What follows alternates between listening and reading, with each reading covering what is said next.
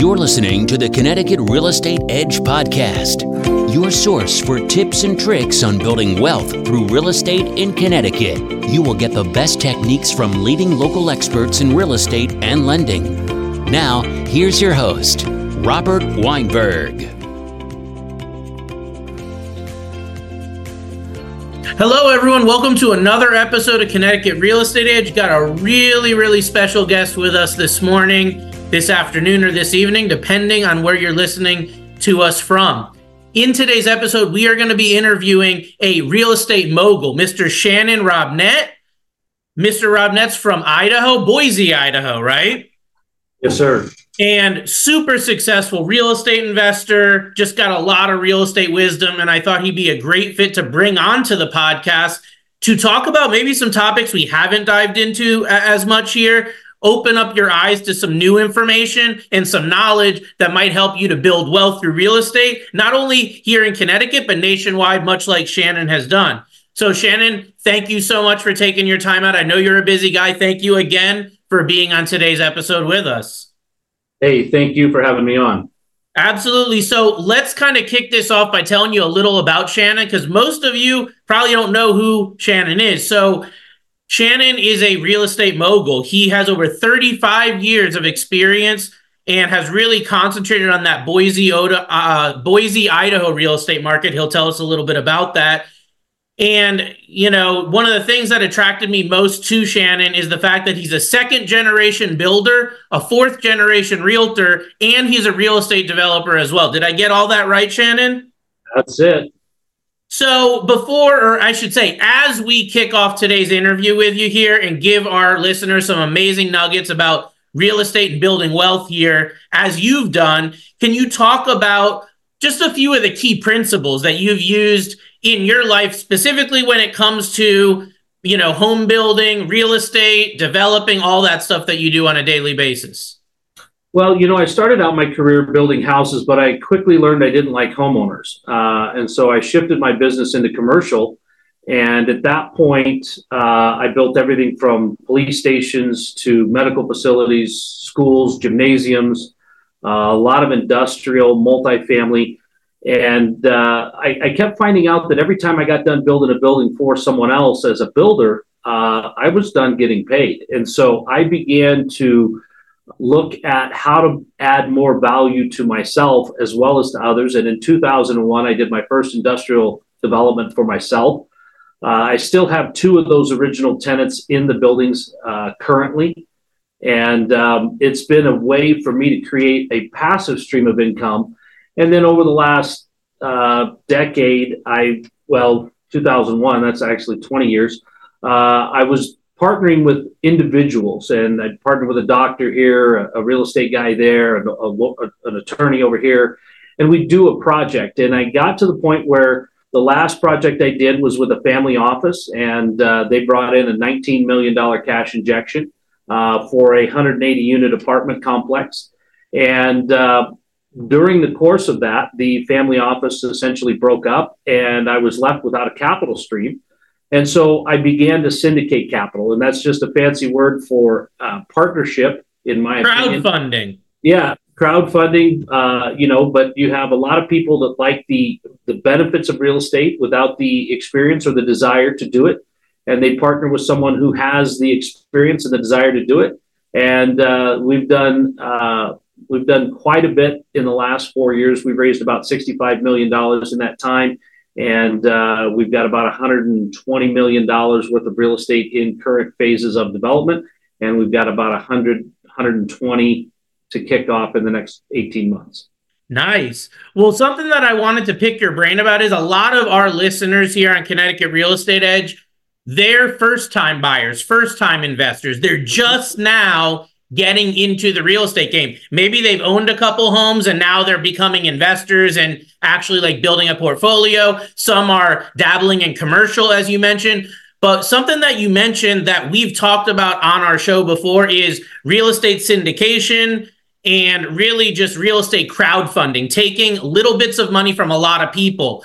And I know that one of the reasons I love real estate crowdfunding and syndication is because instead of taking money and getting into one deal, you can take that same money and get into multiple deals, diversify, right? And that's one of the name of the game. So can you talk a little bit about the syndication piece, minimum investments? How can people get involved in that if they want to do commercial real estate? They want to get involved in some of the things that you're doing, but they don't have the knowledge and they don't have this millions of dollars. Yeah. Well, I think that, the thing that most people don't see about real estate is that, the largest expense in anyone's life is taxes. And it's estimated that we pay up to half or more of our income in taxes. And one thing that real estate does is it allows you to not only get involved with real estate and get depreciation and get relief from those taxes, but it also allows you to leverage that. Nothing else in the investment world allows you to use leverage like real estate does. And so what happens a lot of times is people, I get a lot of people that are making $200,000, $300,000, $400,000. They have the additional funds, but they don't have the additional time. Or they have the additional funds, they have some time, but they lack the knowledge to deploy that. And so when you get involved in a syndication, there's two entities involved in the syndication. One is the general partner, and they generally do everything, right? They take care of buying it, leasing it, constructing it, renovating it, whatever's necessary, whatever that business plan is, that's their job. And they typically invest some capital in the deal.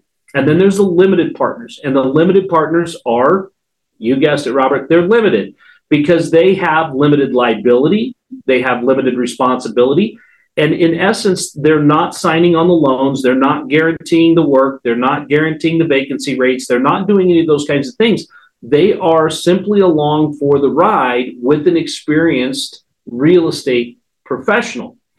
With that, they get the benefits of the depreciation, they get the benefits of the appreciation, they get the benefits of the cash flow without having all of the time requirements and knowledge. And, depending on who you partner with in that, most syndicators, I know I do, make sure that if you've got if you're on a quest for knowledge and you want to say, hey, you know what, I see what you're doing, I recognize that there's value there, I want to be an investor, but I want to learn how to do it. I will sit down and I will teach you step by step what we're doing, how we vetted this deal, why we picked this one, why we picked this market, where we're getting our financing, and really just go open kimono with you and show you, because the thing that I think is the most valuable thing in real estate isn't the real estate, it's the knowledge. And if you can replicate that, real estate is really pretty simple. Once you get in a groove and once you figure out what one thing does and how to do that again and again, it's pretty scalable. But there's also a lot that goes into that learning curve. Yeah. And, like you said, I think syndication is a great way to get involved. It's the way I've gotten involved. In about 90% of my commercial real estate holdings are syndications. There's only one specific property that I have direct ownership and I manage. Other than that, all of my commercial real estate is held in syndications. So I am a huge proponent of it. Along those lines, though, I think a big question is, like, even for me, when I was starting out, you're getting together small amounts of money. I was fortunate to get involved in real estate syndication when it went online early in like 2009, 2010, really the early stages. So I was able to get in on deals at really, really low minimum amounts. I was able to get involved in deals with as little as $5,000 and $10,000 when I started out. Yeah. What are you seeing? What is your minimum for like an accredited investor that's coming in that wants to dip their toe in the water, maybe partner with you guys on a deal or a couple? What is your barrier to entry? Well, we have a $50,000 minimum. And I think that when you're looking at it, Robert, it has probably more to do with asset size, right? When you're buying a $500,000 deal and you've got to come up with 30% down, you've got to come up with it with 150 grand. So you could have 15 investors at 10 grand, right? Yep. But, our deal, we got a deal going right now that's $80 million. We've got to raise 26 million. So if we had to do that with what we have, in the $5,000 and $10,000. Oh, I know. It'd be a nightmare. It would be a lot to manage, right? And then there's some SEC rules that tell us. Oh, I'm aware. 35 unaccredited investors is the maximum. And so you've got a lot to juggle there. And I think Yep. that's also a very important note, is that all of these are investment documents that are registered with the SEC, or they're supposed to be, right? So you do have some oversight on that. There's a lot of rules and regulations, but it is, like you said, it's an opportunity to get involved in a large-scale development or a large-scale industrial play or a large-scale, existing multifamily without having to come up with the $5, $10, $15 million down payment. Yeah. So for me, I think the number one benefit was sourcing deals, because in real estate, especially now, it's a needle in a haystack to find a good deal, right? Yeah. So by partnering with some of these different real estate syndication portals, people like yourself, they've gone out and found good deals. Obviously, I've been doing that for over a decade. So like the market has matured, the market has shifted. But doing the real estate syndication, for me, it was either buy one or two pieces of property, maybe one or two commercial pieces, right? If that, or get involved in like 30, 40, 50 syndications. Okay. Yeah. Here's what that looks like for me, at least, to our listeners, so you can apply it yourself, is let's say you've got $150,000, $200,000 and you were going to go buy a building or two with that, multifamily, apartment, whatever. No. Put that aside. Partner with a syndicator, someone that's already got experience, a sponsor like Shannon that already is boots on the ground where you want to be, and invest in them, invest in a project, invest in something that they've already vetted out. Okay. Now, instead of just getting in on one deal, you can get in, he said 50,000 minimum. So you could theoretically take 150,000 and get involved in 3 different commercial real estate deals versus just one. Why is that better? Diversification, property type, geography, cash flow. There's huge benefits. Okay. Right. Any real estate investor, including you, I'm sure, can attest to the fact that having your money spread through 3 properties is better than having it in one. Okay. Absolutely. And Robert, there's also different reasons for real estate investing, right? We have a lot of people that they're not necessarily as interested in the returns as they are in the tax benefits, right? I was just going to ask you that. Yeah. Can you talk a little bit about the syndication part, mixing with these tax benefits? Because I know you have a really big knowledge base of tax advantages, tax strategies. Right. Can you weave that in with the syndications as to why your specific methods and your knowledge and implementation of these tax strategies is better than just any other syndicator out there? Because not all of them do this by any means.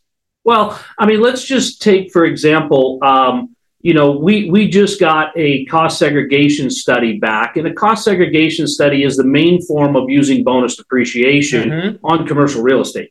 So I'm going to compare this industrial building to a house, right?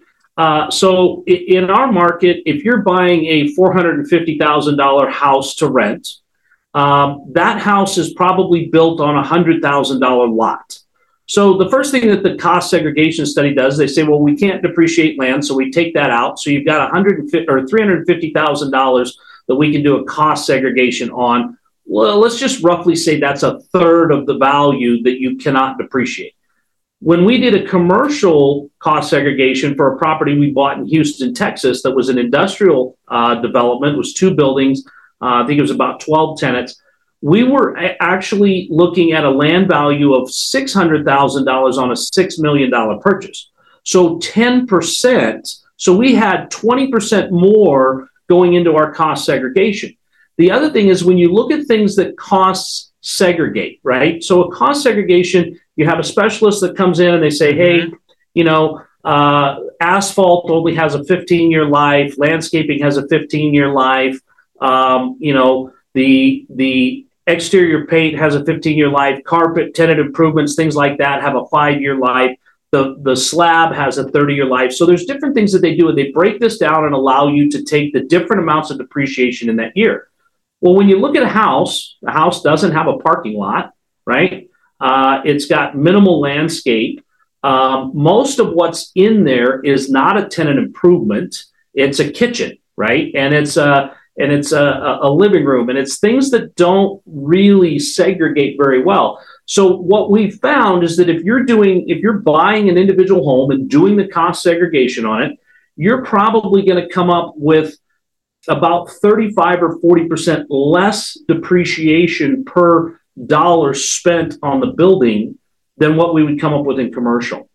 There's some other ways that we go about making that a reality. But at the end of the day, if your focus is on tax benefits, you're going to get a lot more value out of being in the commercial space. Yep. And for people like you pointed out very, very clearly earlier, Robert, that don't have a big chunk of money. I mean, $6 million.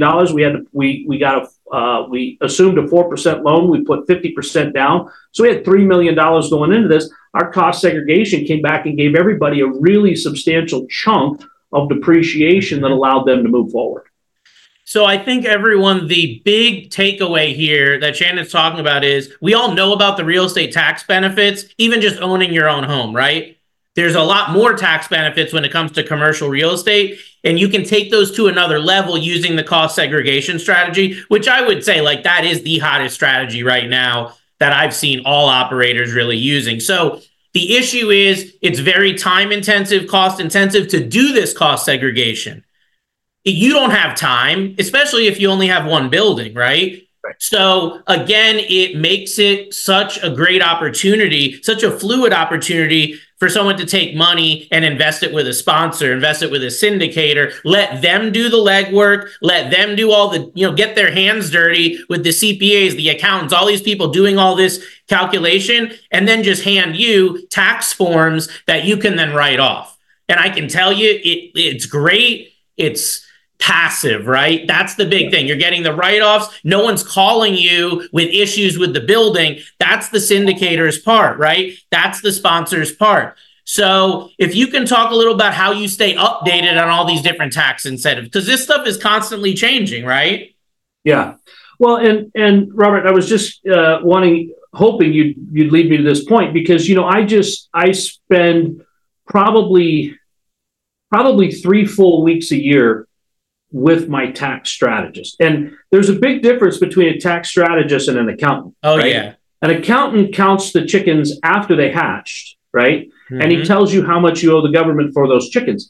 But a tax strategist will help you put together a game plan, an entity structure that prevents you from having to pay taxes, right? It allows you to set up the structures like the very wealthy do that allow you to not have to play that tax game. And I'll give you a quick tip that every listener in your audience that has their own home can use. You've probably not heard of the Augusta rule. The Augusta rule is actually a ruling that came out from the IRS, and it came from the Masters tournament, because everybody that was living around that golf course every year, they wanted to rent out their house for the Masters. Obviously, if you've got Tiger Woods coming into town and Phil Mickelson and all those guys, and everybody wants to see them, your house on that golf course is very, very valuable.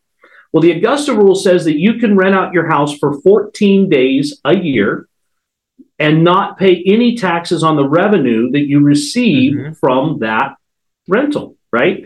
Now, I know a lot of people don't want to go, well, I'm not going to turn my house into an Airbnb for 14 days. Okay, but if you're a homeowner and a business owner, you can now have business events at your home.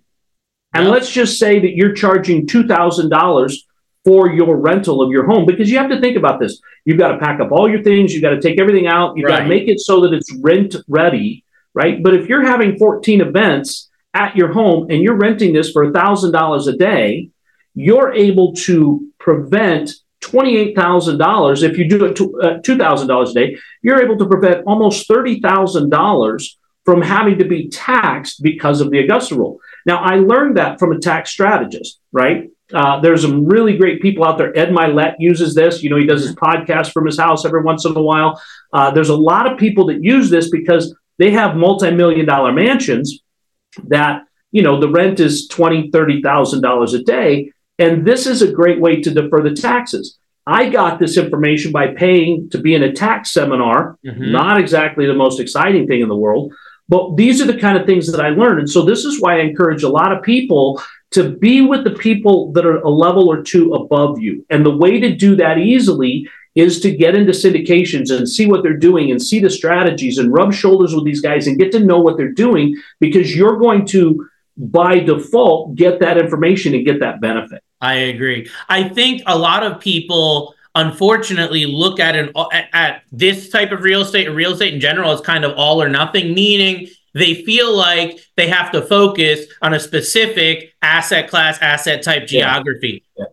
That's not the case. This really opens the can for everyone to be able to invest all over the nation, all over the United States, and internationally even. Yeah. Now, I personally haven't invested internationally in real estate. I've seen some projects in India and South America that have definitely, caught my eye. I've seen some development in Central America I've been very interested in, but I haven't pulled the trigger yet. So I want to make a distinction for everyone to don't look at this as, I don't own a home yet, I can't partner with Shannon, I can't do syndication. No. This is one piece of the puzzle. And I think a foundational piece is obviously owning your own home, of course, to live in. A foundational piece is having maybe one or a couple investment properties. But what we're talking about today with Shannon is going to that next level. Once you've got that home or a couple and you want to branch out and really build your wealth, you can do that, and you don't need millions of dollars. You can do that with tens of thousands of dollars with the same amount that you'd put in on a down payment for a duplex or a triplex right here in Connecticut. You could take that and invest in at least one or maybe a couple of these syndication projects in other parts of the country and let other people do the work for you as part of doing that. So look at this as just one piece of your personal wealth plan, your personal puzzle that you're putting together. And I think there's huge benefit there. So as we wrap up, Shannon, can you talk about just some final words of wisdom, some final advice, specifically for those that are navigating real estate for the first time, whether it be buying their first home or getting into the real estate investment game for the first time and trying to get to that next level, whatever that may be? Well, I'll tell you, a lot of people do exactly what you said. They think of it as all or nothing. And when they get involved, they buy a house, they become the property manager, they become the leasing agent, they become all those things. But what I tell people to do is every year, take your tax return and see what you made that year, your gross. Then divide it by 52 weeks and divide it by 40 hours. That is your billable rate, okay? Now, most people that are in this will see that hiring a property manager, if they do it themselves, they're just buying another job because the property manager is working as cheap or cheaper than them. And so plus, they don't have the knowledge that the property manager has. They don't have the connections. They don't have the full staff. And so what I would tell anybody that's getting involved in real estate, get the professional involved, follow them around, take notes, learn from them, because you wouldn't go down to the Ford dealership when you take your car in and say, hey, I want to do an oil change, push the guy out of the way, use his tools to change your oil and the filters, right? You wouldn't do that. But so many people try and do that with real estate. They think, I've got to do this. And that's not the case. And you will not get the best results. Now, the second thing I'll tell you is, where do you make your money in real estate, Robert? On the buy. On the buy. Now, if you're spending Saturday replacing the water heater and cutting the grass and replacing the window screens, you're not out there looking for your next deal. You're hung up on the first one. And so you're limiting yourself on your ability to expand your portfolio. And if worst case scenario, you're a professional at a thing, go work at that thing, pay somebody else to do this other stuff, because then you will accumulate what's necessary to go out and make the money in real estate again on the buy. That's the way to do it. And, again, the real estate market's changed. The real estate market shifted. What I can tell you as someone who's involved in all these syndications and a lot of different portals, I'm even now getting deals sent to me every week of new opportunities. Yep. That's the power of the syndications here. That's definitely the big power. But what I want you to be able to show everyone, Shannon, is if somebody's listening to us today, they want to get involved. They hear you talking. They say, you know what? I do want to pull the trigger on some real estate syndications. I do need to add this to my portfolio overall. What are the best ways for them to get in contact with you? We make it really simple. We've got all of our information centralized at shannonrobnett.com. So if you go there, you can see our deals. You can even get on my calendar and we can talk, right? If you've got questions, I've got answers. We've got a ton of educational material. You can get to all of our social media channels, our YouTube with all of our deal flow and experiences, and I underwrite markets on there. There's all kinds of information that you could get into. So there's a ton that you can tap into, but that's just at shannonrobnett.com. Awesome. Well, you've been a wealth of information, a lot of new topics we've discussed, and diving in a little deeper to some things we've discussed in previous episodes as well. So I want to thank you for your time, Shannon. Absolutely been a pleasure. Hope to have you on another time as well to talk about some other real estate items, and keep up the great work with everything that you're doing. And we look forward to talking to you soon. Take care. Thanks, Robert. Thanks for listening. If you have questions about the information we've covered or would like to discuss mortgage financing for your situation, you can reach Robert Weinberg by visiting www.robgw.com.